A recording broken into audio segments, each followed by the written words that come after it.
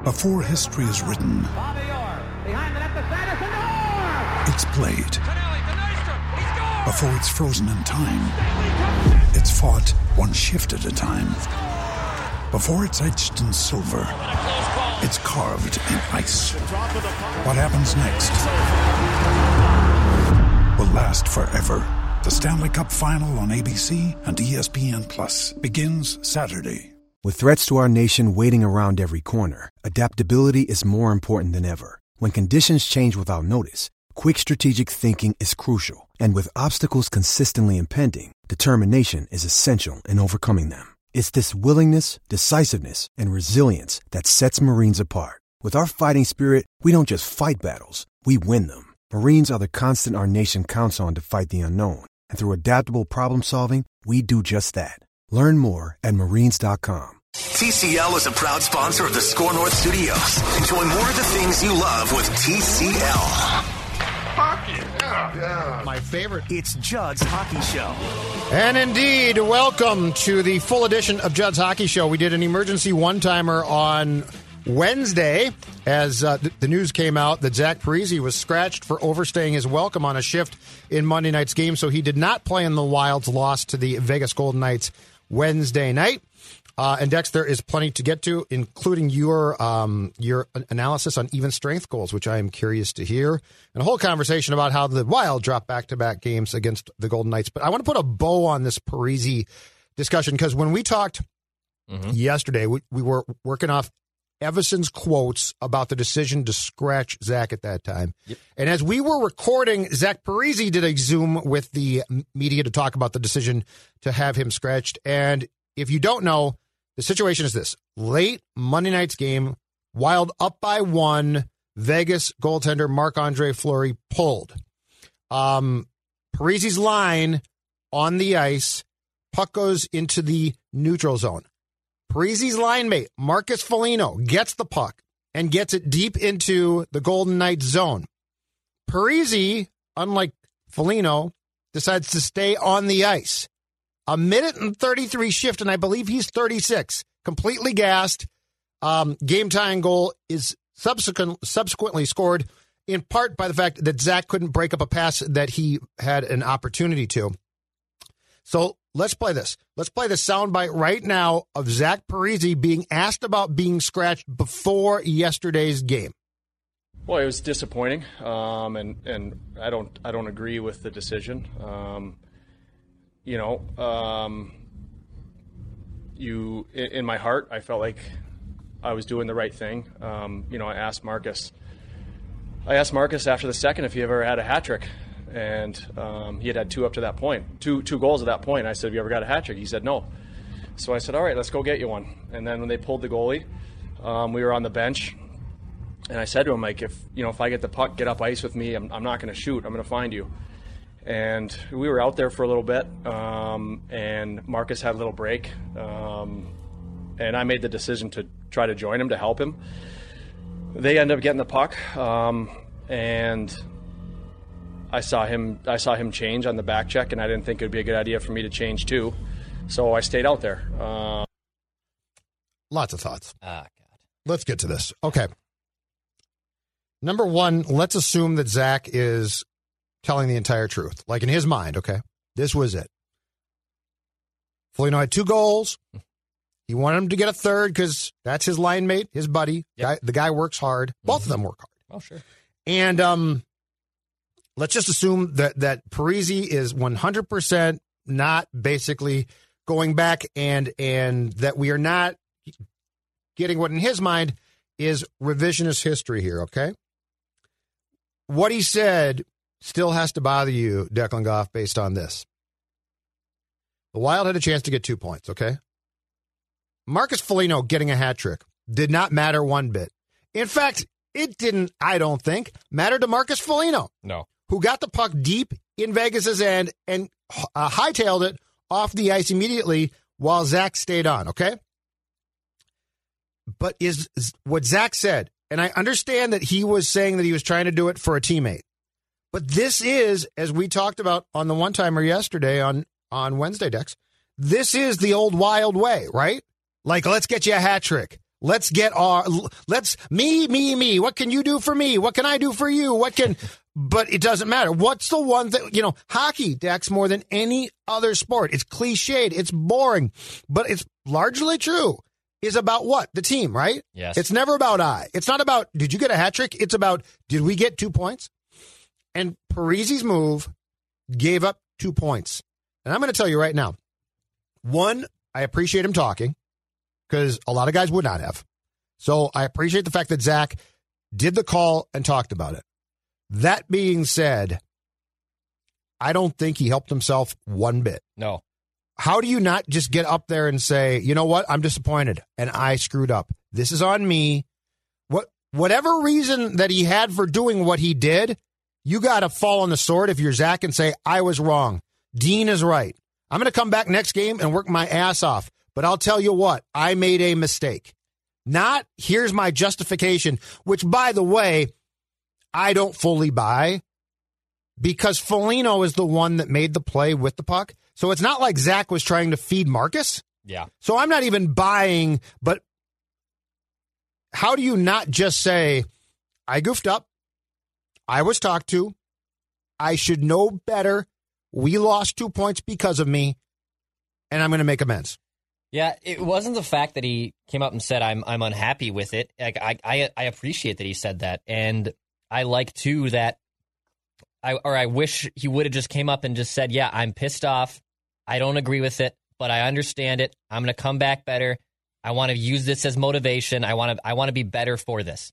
And instead, he goes on this spiel of why he wanted to give a bottom six forward and a teammate who doesn't give a rip about getting a hat trick or his third career hat trick, whatever the hell it was going to be. That doesn't matter, Zach. Like, you're playing the best team in the NHL, or maybe in your conference and in the NHL, and you have a chance to get 2 points in a building that's hard to win at. You're going against one of the deepest teams, one of the best goalies in the league. You have a chance for 2 points. I don't care if it was Kaprizov looking for his first hat trick. The goal is to get the win. Like, get out of your mind. And this goes beyond, too, with hockey fans. Well, they deserved something. You don't deserve bleep, dude. That's you don't deserve bleep. That's a big hockey thing. You don't deserve bleep in hockey right now. You don't. Did you win the game? Right. Did you win the game? The Wild deserved to beat Jake Allen and the Blues. They did. And guess what? You had 4 chances to do it, and you lost in 5.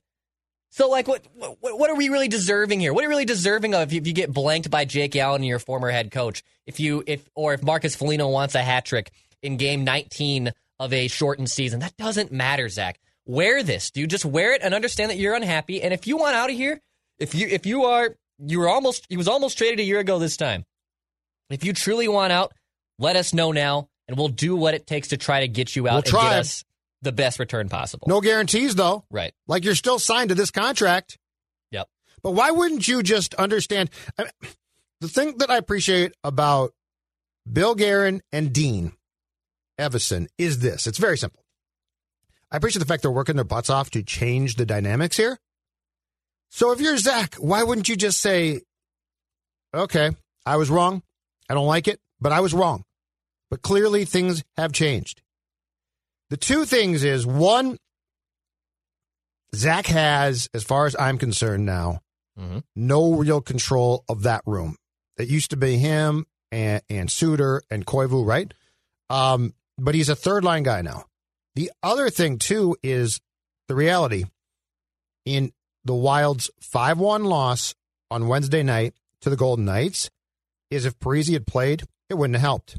Right. He's not fast enough. He's a third-line guy now. So why wouldn't you just address it like a third-line guy? I'm a veteran. I goofed up. But I'm certainly not a star anymore because he's not. No. You know, he is a third-line guy. That's what he deserves. That's his role in life now. And if he wants to keep playing, the contract is a sunk cost. But he's not going to the Pittsburgh Penguins and stepping into a left-wing job alongside Sidney Crosby. Like, there's nothing else left here. This is just him. But I was really disappointed because I thought that he had a great opportunity to basically say, hey, things have changed here and I've got to get with the program, or something along those lines. Yeah. And instead, we sort of got this, here's what I was doing, you don't understand. Yeah. Huh? It's tone deaf. And it's very tone deaf. It is, and moving him is not a simple task. Nope. It's like this is high water. Yeah. Yeah, this is not a easy. Okay, we'll trade him to Team X, Y, or Z. Yeah. It's a pandemic. The contract is huge, and it would just be best off if he would say, "I am now a third line guy. I get that. Too bad for me." Exactly. Okay, these two games. Yep. 5-4 OT loss on Monday in what I consider to be a fantastic game, in which, as we discussed, the Wild was up by 2 goals late in that game and blew it. And then a 5-1 loss on Wednesday that was closer than 5-1, included an empty net goal, and the Golden Knights ran away at the end of that game. But it was definitely a closer game than that. And again, was, I thought, a lot of fun to watch. I tweeted this out last night, Dex, and hell hath no fury like Wild fans scorned. But I'm gonna say it now because I don't know how much clearer I could have written this, and I feel like it was misinterpreted. One, I thoroughly enjoyed both games as a hockey fan. Like, I thought it was fun. And what I tweeted out was, it's a lot of fun to see the Wild play a string of games against a team like the Golden Knights than the Sharks or the Ducks, because they can beat up on those teams, but we don't learn a lot about the Wild. When they play the Golden Knights, I'm not saying that they have no chance. They certainly do. But when they play the Golden Knights, or if they play the Avs, who they've beaten, right? Or they play the Blues, we get to know a little bit more about what this team is, where it's going, and how good or bad they might be. That tweet was taken somehow to mean I hate the Wild and I think they suck. I don't understand what people thought. But I'll say it again. I love being able to watch the Wild, who, by the way, speed-wise, not across the board completely, but they have guys now that can keep up, which, hallelujah, it's about time. Yeah, it's nice. Though the last 2 games have given us an idea of how they match up, and in some cases, the answer is pretty damn well against good teams. To me, there's no downside there. There's no, and if your point is, oh, I'd rather go play the Coyotes, who aren't terrible, but they're not great, but the Ducks stink and the Sharks stink. If you just want to try and go pick up points against them, that's not my cup of tea, man. You're never going to get to a playoff championship caliber team by beating up on those dregs. I don't know how people interpreted my tweet, but I was ecstatic in watching those 2 games to at least formulate an opinion of where the Minnesota Wild is right now. You can look at those 2 games and say that, yes, the Wild are on the up and up.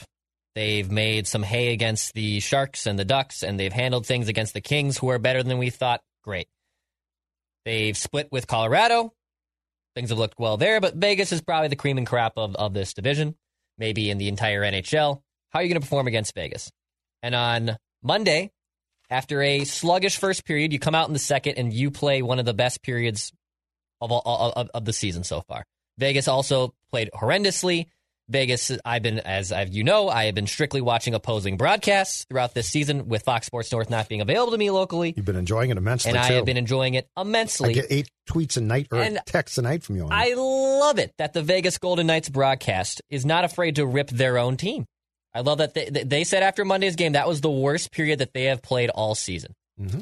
If the Wild allowed 4 goals in the second period, and the script was flipped, it would be, well, it was just some bad luck, and they'll go out and they'll try hard again, and this, and that. No, I appreciate honesty in a broadcast. And look, they're team employees. It's a hard line to walk. I understand that. But I love the brutal honesty. So in that back to the Monday game, though, you get off to a bad start, you rebound in the second, things are in cruise control, and then you go in prevent defense mode in the third period. And you just say, no, we're going to play prevent D. We're going to play prevent D with the team that is deep and has the speed and the skill that if you do that, like, you might win sometimes, but the majority of the times you're going to lose in those situations. And that's exactly what happened. I think, 3 shots on goal. Eventually they make it a 1-goal game. Yeah. Alex Tuch sticking a dagger into my heart and into the heart of Wild fans' hearts. Because he's blossoming into a phenomenal player in Vegas. He's blossoming into a very nice player. He's blossoming, power forward. He's a power forward. He's what Charlie Coyle was supposed to be. Exactly. Yeah, you're right. So on Monday, then the Parise situation happens and you lose in overtime. All right, you get a point, but man, that is for the lack of a better word, a kick in the below the groin. Yeah, you're right. To not get 2 points because you had a 2-goal lead with 10 minutes to go and you blew it. Yep.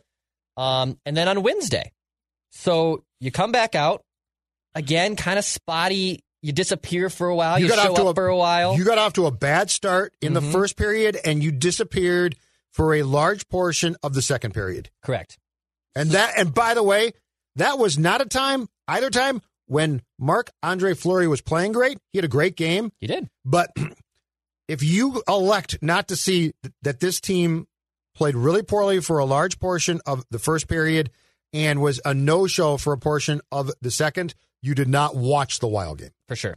And look, a lot of Wild fans, and I use this site as well. Natural Stat Trick, I think, is a phenomenal website. NHL.com has also re-upped their stats page. You can have insane splits that you can find. Hockey Reference, same thing. Whatever is your poison that you like to use, go and use it. I'm not gonna fault you for that. But there is something to be said that when you generate high danger chances, which the Wild have been able to do this season, they still lead the league in high danger chances created. They still lead the league in that department. They've been very, very good in that department. Excuse me, Montreal's one ahead of them, but they're very good. They're very good at creating high danger chances. They are. But as a team, the Wild are league average at scoring goals, and that's not a coincidence. No, it's not. Here's the thing: Kaprizov and Fiala are dynamite, but they can't all do it themselves. When Nick Bonino, who was atrocious on Wednesday, I would scratch immediately for Friday's game. I really would. If Marcus Johansson was on the strip, I would scratch Nick Bonino in a second. He played horribly on Wednesday. He had a bad game. But it's not a coincidence that you're generating a lot of high-danger chances and you're not converting them at the rate or scoring at the rate that you should be to match those high-danger situations. And also, when you run into a buzzsaw like Marc-Andre Fleury, who probably is right up there with Vasilevsky for the Vezina candidacy, I mean, Marc-Andre Fleury is second in high-danger save percentage. He's good at stopping high-danger situations. And he made some unbelievable saves last night in those. That Spurgeon save, I think, late first period was phenomenal. Right. And is that sustainable for Fleury to continue to slap all those pucks at such a high rate at a high-danger save percentage? Probably not. He's stopping 85% of a save percentage. And the Wild, by the way, in high-danger situations allowed, are third to worst. The Sharks and the Canucks are the only teams worse in preventing high-danger goals. So that's not a coincidence. What you have to use with these analytics is use them and supplement them with your eye test. I'm not going to be the person that's going to say, get off my lawn with these fake numbers and these numbers that no one understands, because these numbers have value. But when you start going all in 100% and using it as the crutch to why you lost, that's an issue. And the other issue, and on my soapbox here, the other issue is, if you're going to say that, well, look at the data said they should have won, but then you're using judgment as, well, the referees cost them the game, you clearly aren't watching the same thing everyone else is watching. You're picking and choosing what you want to believe. And at the end of the day, in the 2 games against Vegas, you got 1 point. I don't care. You tried hard. Great, you tried hard. You came away with 1 point. And rant.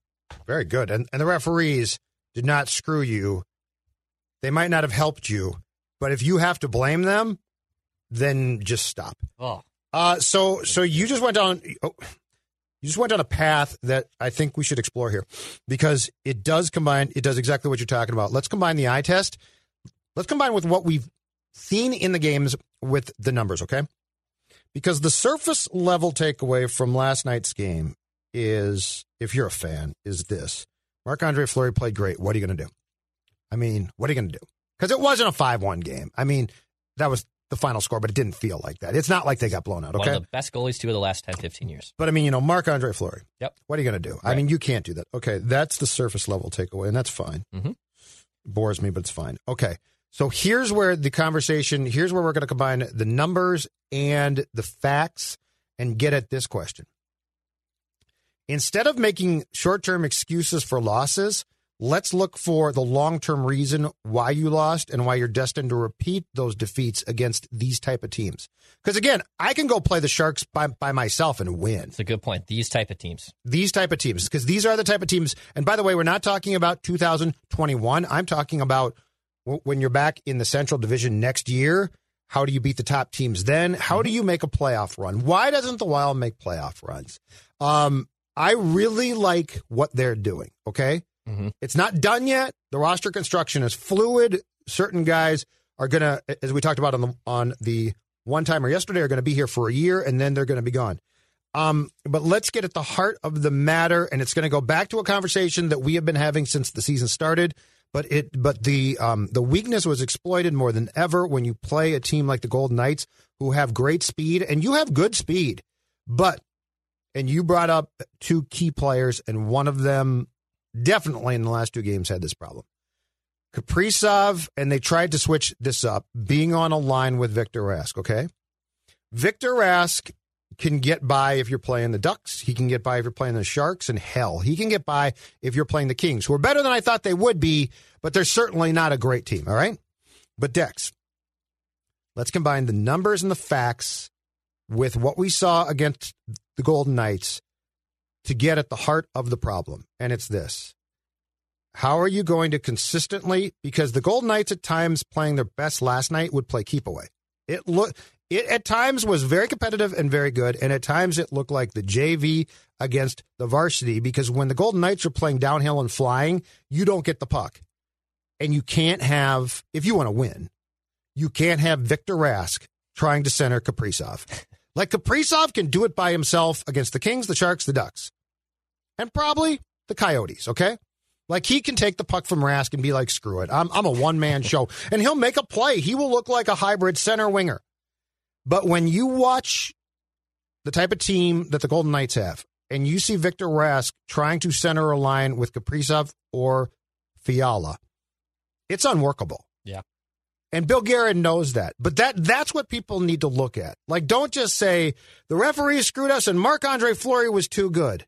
That's the short-term takeaway. Okay, Stella saw that. Sitting on the couch barking. She saw that. Marc-Andre Fleury's good. No, but why did you lose? Why did you not generate even more chances? And why does Kaprizov, when he's trying to be a one-man show, Dex, against a good team, it's really damn hard, even for him, because that team's really talented. So that was my most important. That's why I want the Wild to play good teams, because I can't judge that when they're playing these developing or not good teams. I can judge it against the Golden Knights. And by the way, when you beat up on the Ducks and the Kings and the Sharks, or even I'll omit the Kings there because they're better than we thought, you should be taking points and you should be getting points in 70% of those games. And it's good. That's literally them beating up on those teams is what's going to put them in the playoffs. That's the foundation of why you're getting in the playoffs. If you can go 500 against the Knights and the Avs, okay, that literally is the recipe for getting into the playoffs.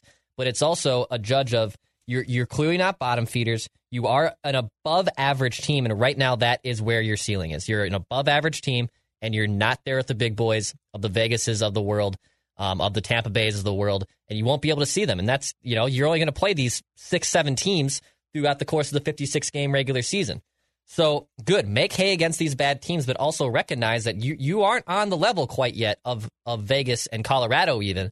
You have to get there, and it's going to be a slow crawl. Now, the way they've been progressing this season, that's encouraging. That's a good thing that it looks like Wild hockey, after being really stuck in the rut for the last 2 seasons, is trending back in the right direction, and Paul Fenton didn't ruin your favorite team, and Bill Guerin knew what he was able to do to supplement with a good roster. So those are all good things. But it's also not a coincidence last night that Kirill Kaprizov plays 21 minutes, and Victor Rask, his center, only plays 13. Because Victor Rask cannot keep up. Yep, and they put Ek cannot keep up. And they put Ek with Kirill, I think, in the third period.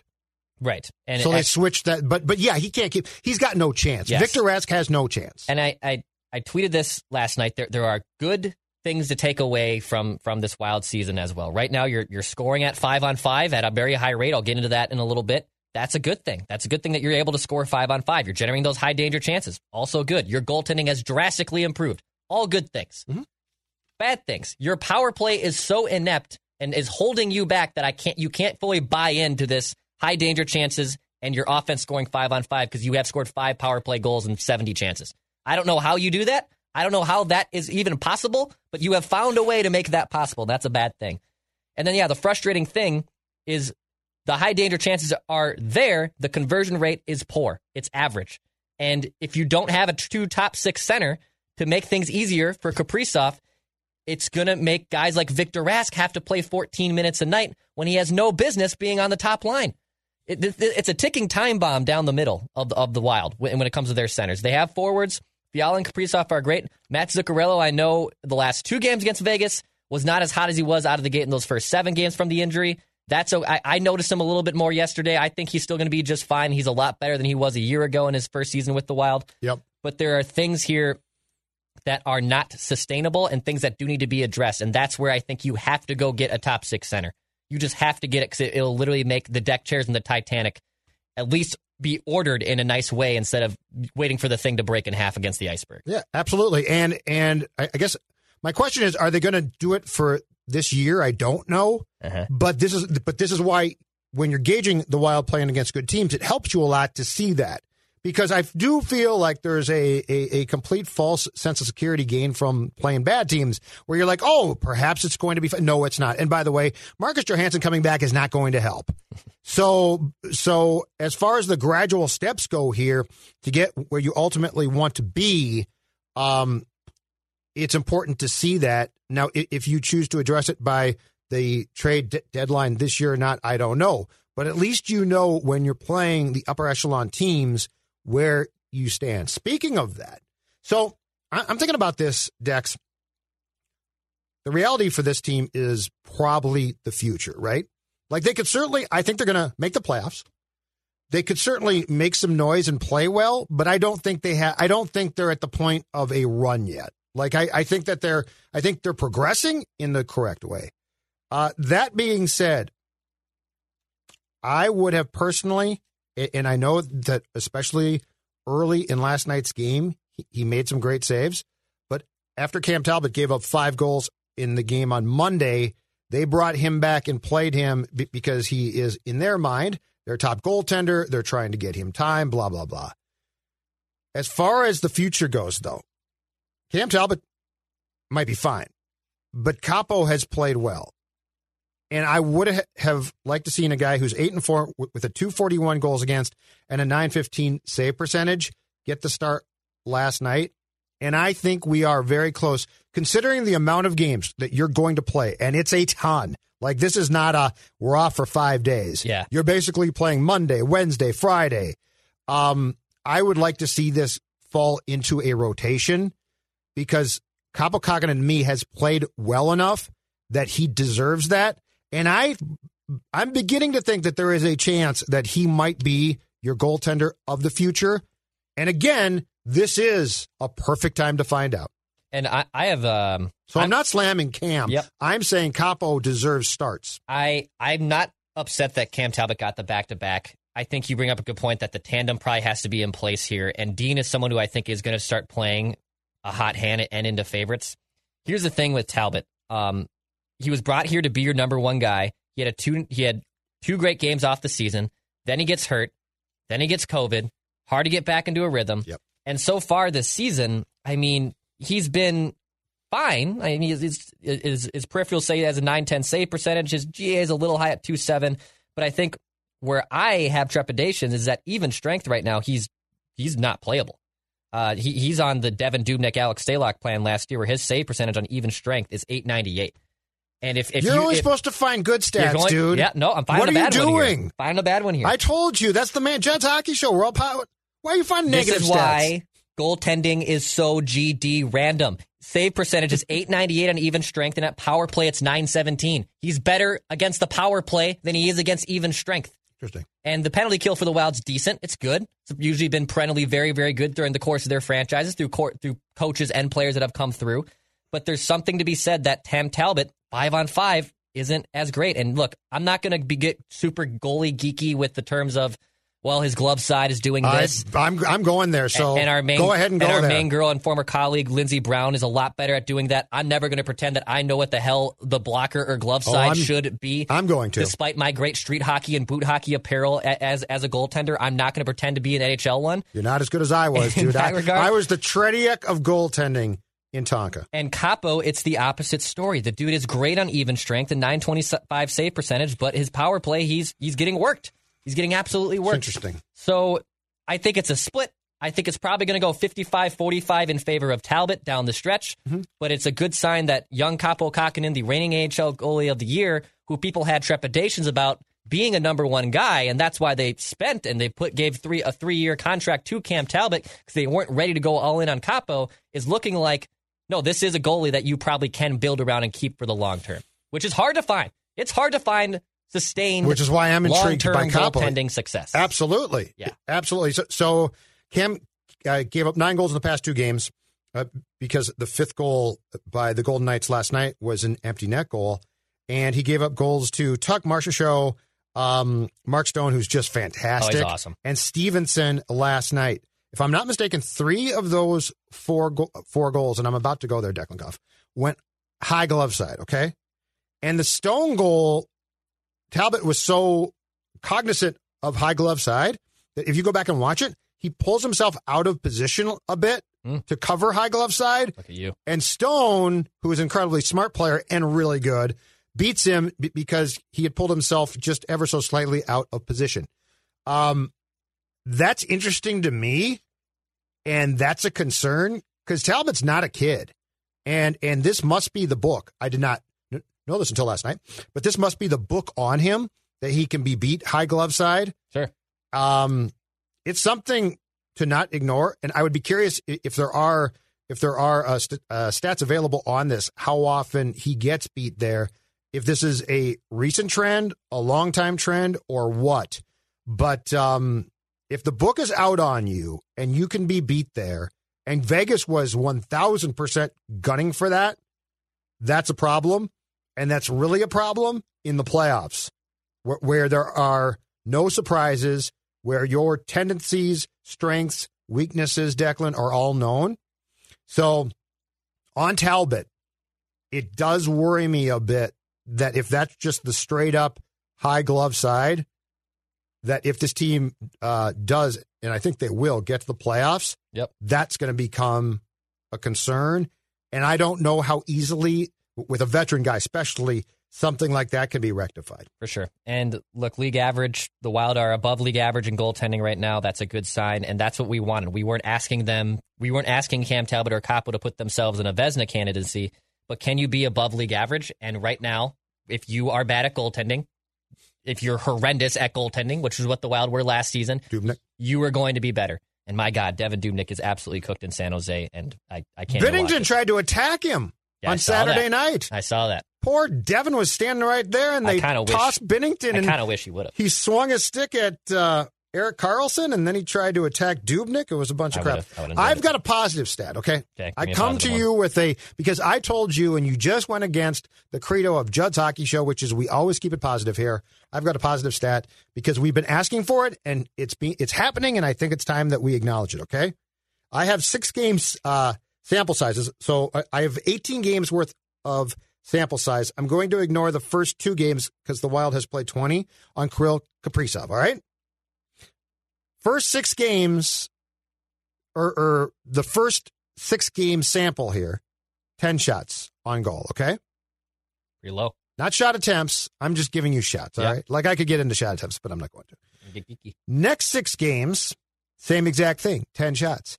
I believe it was around this time that on this very show, we said, dude, you got to shoot more. Like, you can make plays. It's fantastic, and you're really good at that. That's the same thing. But your shot is, yes. And then Kaprizov did a Zoom call a couple days ago and said, my dad, and I'm not sure if he was talking about his dad or sports dad, but anyway, somebody had told him to shoot more. The last 6 games, ending with last night's game in which Kirill had 5 shots on goal, 16 shots last 6 games. I give you a positive statistic. Yeah. Somebody got to him and said, you can really pass, and it's great. Yep. But I believe last night, I'm not criticizing him. I believe last night he made an incredible pass to Victor Rask. He did. And Victor Rask he had no idea what to do. And it's at least the 2nd or 3rd time this season when they've been playing together, Dex. Yeah, he has. That he has tried to set up Rask. And Rask, it damn near looks like I would. Yeah. Oh my God. What's this? What's this? The puck? No, not the puck. Okay, your point on even strength goals. What's that? Okay. So the Wild were scoring a ton of even strength goals, and I wanted to see, does even strength goals equal long-term playoff success? So I went back to the last 5 seasons, looked at the leaders for even strength scoring, 5-on-5 scoring over the last 5 seasons. So this year, right now, the team that leads the league in even strength 5-on-5 goals, Toronto Maple Leafs, pretty damn good, right? 18-4, might be the Cup favorites. Just swept 3 from the Oilers. Yep, Cup favorites. Right now, the Wild are 8th.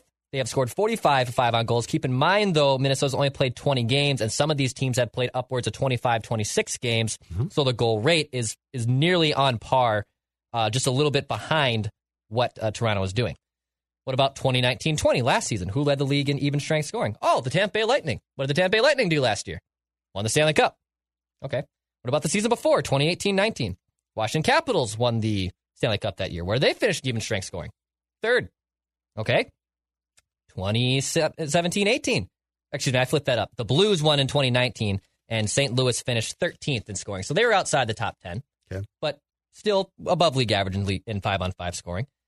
The next season, 2017-18, that's when the Capitals were able to win the Stanley Cup, and they were top 5 in even strength scoring.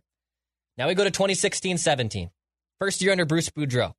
The team that led the league in even strength scoring that year, the Minnesota Wild. Really? 5-on-5. They scored 187 even strength scoring goals. Interesting. Their power play was pretty damn decent. Mm-hmm. They were able to score power play goals that year. Yeah, I know. Pretty crazy concept to score power play goals, Minnesota Wild. But it seems to be that even strength scoring does mostly relate to long-term playoff success. The problem is, if the Wild's power play is only scoring 5 out of 70 chances, 7.6%, they're going to become a one-trick pony, and you're going to get exposed again, and you won't be able, you cannot convert 5 to 7% of your power play opportunities and expect to make a long-term playoff success and a Stanley Cup run. I would agree with that. That might be my next exercise to do next week. What is the Stanley Cup winners' power play percentage? What's the worst ever power play of a team that won the Stanley Cup? Yeah, and that's a great question.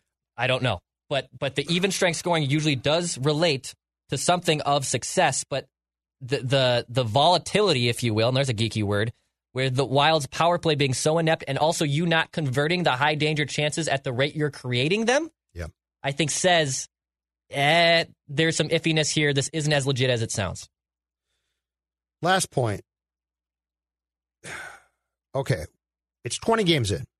So it's a pretty good, and they're going to play 56. So we've got a pretty good base to make decisions, to make observations. Like, it's not 10 games in, it's not 5 games in. The Wild in 20 games is 5 for 66 on the power play. That is 31st and dead last in the league. They're the only team in the league that is converting on the power play at less than 10%. As I said to you, they're at 7.6%. Again, it's 20 games. They have, with all due respect to the Panther, Kaprizov, Fiala, Ek, who I like, right? Dumba, big shot Matt, Spurgeon. Spurgeon, no goals yet, but he can certainly generate offense and had late first period last night a magnificent scoring chance. My point is, Declan Goff, across the board, this is not a team that you would, if I said, okay, Dex, 20 games in, who's the 5 for 66 team? You might say it's the Ducks, right? Yeah. It's the Ducks. Ducks. It's the Senators. Coyotes. Or it's the Red Wings. Red Wings. It's 20 games in. Weighing what you do statistically, which is far more than I do, okay? Putting the whole stew together. What does this tell you? Because I feel like we can't dismiss it. Like, for a while there, I said, with all these players, they're just going to score goals. You'd think, yeah. But they're now 5 for 66. So I can't, with a straight face, sit here and tell you, well, they're still going to score goals at some point because we are now well into the season. So when you put all of the ingredients in the pot that you know, what do you think? I mean, you got Kaprizov and Fiala. So Fiala being more of a sniper than a playmaker. Kaprizov being a playmaker. Zuccarello can be a playmaker and has made hay on the power play in his career. That's another one, yeah. I missed it. You know, those are three forwards who should be competent on the power play. Dumba's got a huge shot. Dumba's got a shot. Spurgeon can play the power play pretty well. Yeah. Ryan Suter can. Yeah, and he's my last guy, but yeah, he can. He belongs on a power play unit. Yep, and he's on one of them. Yep. But after that, where do you really go? Like, look, Joel Eriksson-Ek is playing phenomenally 5-on-5 this year, and this is another perfect... But is this about a center? Like, is that what are we talking about here? Hold on. This is the perfect example, again, of my rant earlier of analytics and eye test. Uh-huh. Analytics say Joel Eriksson-Ek has been unbelievable at creating goals this season. Does anything about Joel Eriksson-Ek's game, when you watch him with his eyes, say that guy belongs on the power play because he knows what to do and he has a howitzer of a shot, or he can set up other teammates? Does his game translate to power play success?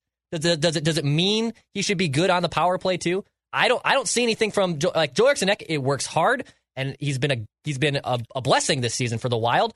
There's nothing about his game that says he deserves significant power play time. Okay. I'm at the point where it's so inept that he deserves some time, right? Because something else, anyone, Nico Sturm, someone step up on the power play. Yep. But nothing about Joel Eriksson-Ek's games with his eyes tells me that he deserves significant look on any power play unit. Take him off the Wild and put him on another team. Would he fit in on that power play unit? Probably not. So it's probably your horses that you don't have enough depth to be sustain them on the power play, and then also coaching. And that's where I'm not going to go down the path, because I have no idea what's going to go into the point and the half wall and down low and all that hoopla. I stay away from that noise. But I have no idea how to fix the power play. And until you do... But they don't either. That's the scary thing. But they've got the people that should be able to score. Like, it can't be this bad, but it is. But it is. And I don't think there's an answer until the hockey random gods come back and start going in the Wild's favor. Or perhaps you get a different coach in here to coach them at least. I'm not talking about a head coaching change. I don't know. I got it. Adam Oates, anyone? Great. No, I know. Adam Oates could be brought in as a consultant again by Parise and Suter. They could pay for him to help out. Literally the worst possible thing that could happen to the Wild. All right, Judd's Hockey Show. We are done. Declan? Pass, shoot, score. This holiday, whether you're making a Baker's Simple Truth turkey for 40 or a Murray's Baked Brie for 2, Baker's has fast, fresh delivery and free pickup, so you can make holiday meals that bring you all together to create memories that last. Baker's, fresh for everyone. Free pickup on orders of $35 or more. Restrictions may apply. Get more ways to save at the Buy 5 or More Save $1 each sale. Just buy 5 or more participating items and save $1 each with card. Baker's, fresh for everyone. This holiday season, Peloton's got a gift for you. Get up to $200 off accessories with the purchase of a Peloton bike, Bike Plus, or Tread. And take your workout to the next level with accessories like non-slip grip dumbbells, a heart rate monitor, cycling shoes, and more. Peloton, motivation that moves you. This limited time offer ends December 25th. Visit onepeloton.com to learn more. All access membership separate. Offer ends December 25th. Cannot be combined with other offers. See additional terms at onepeloton.com.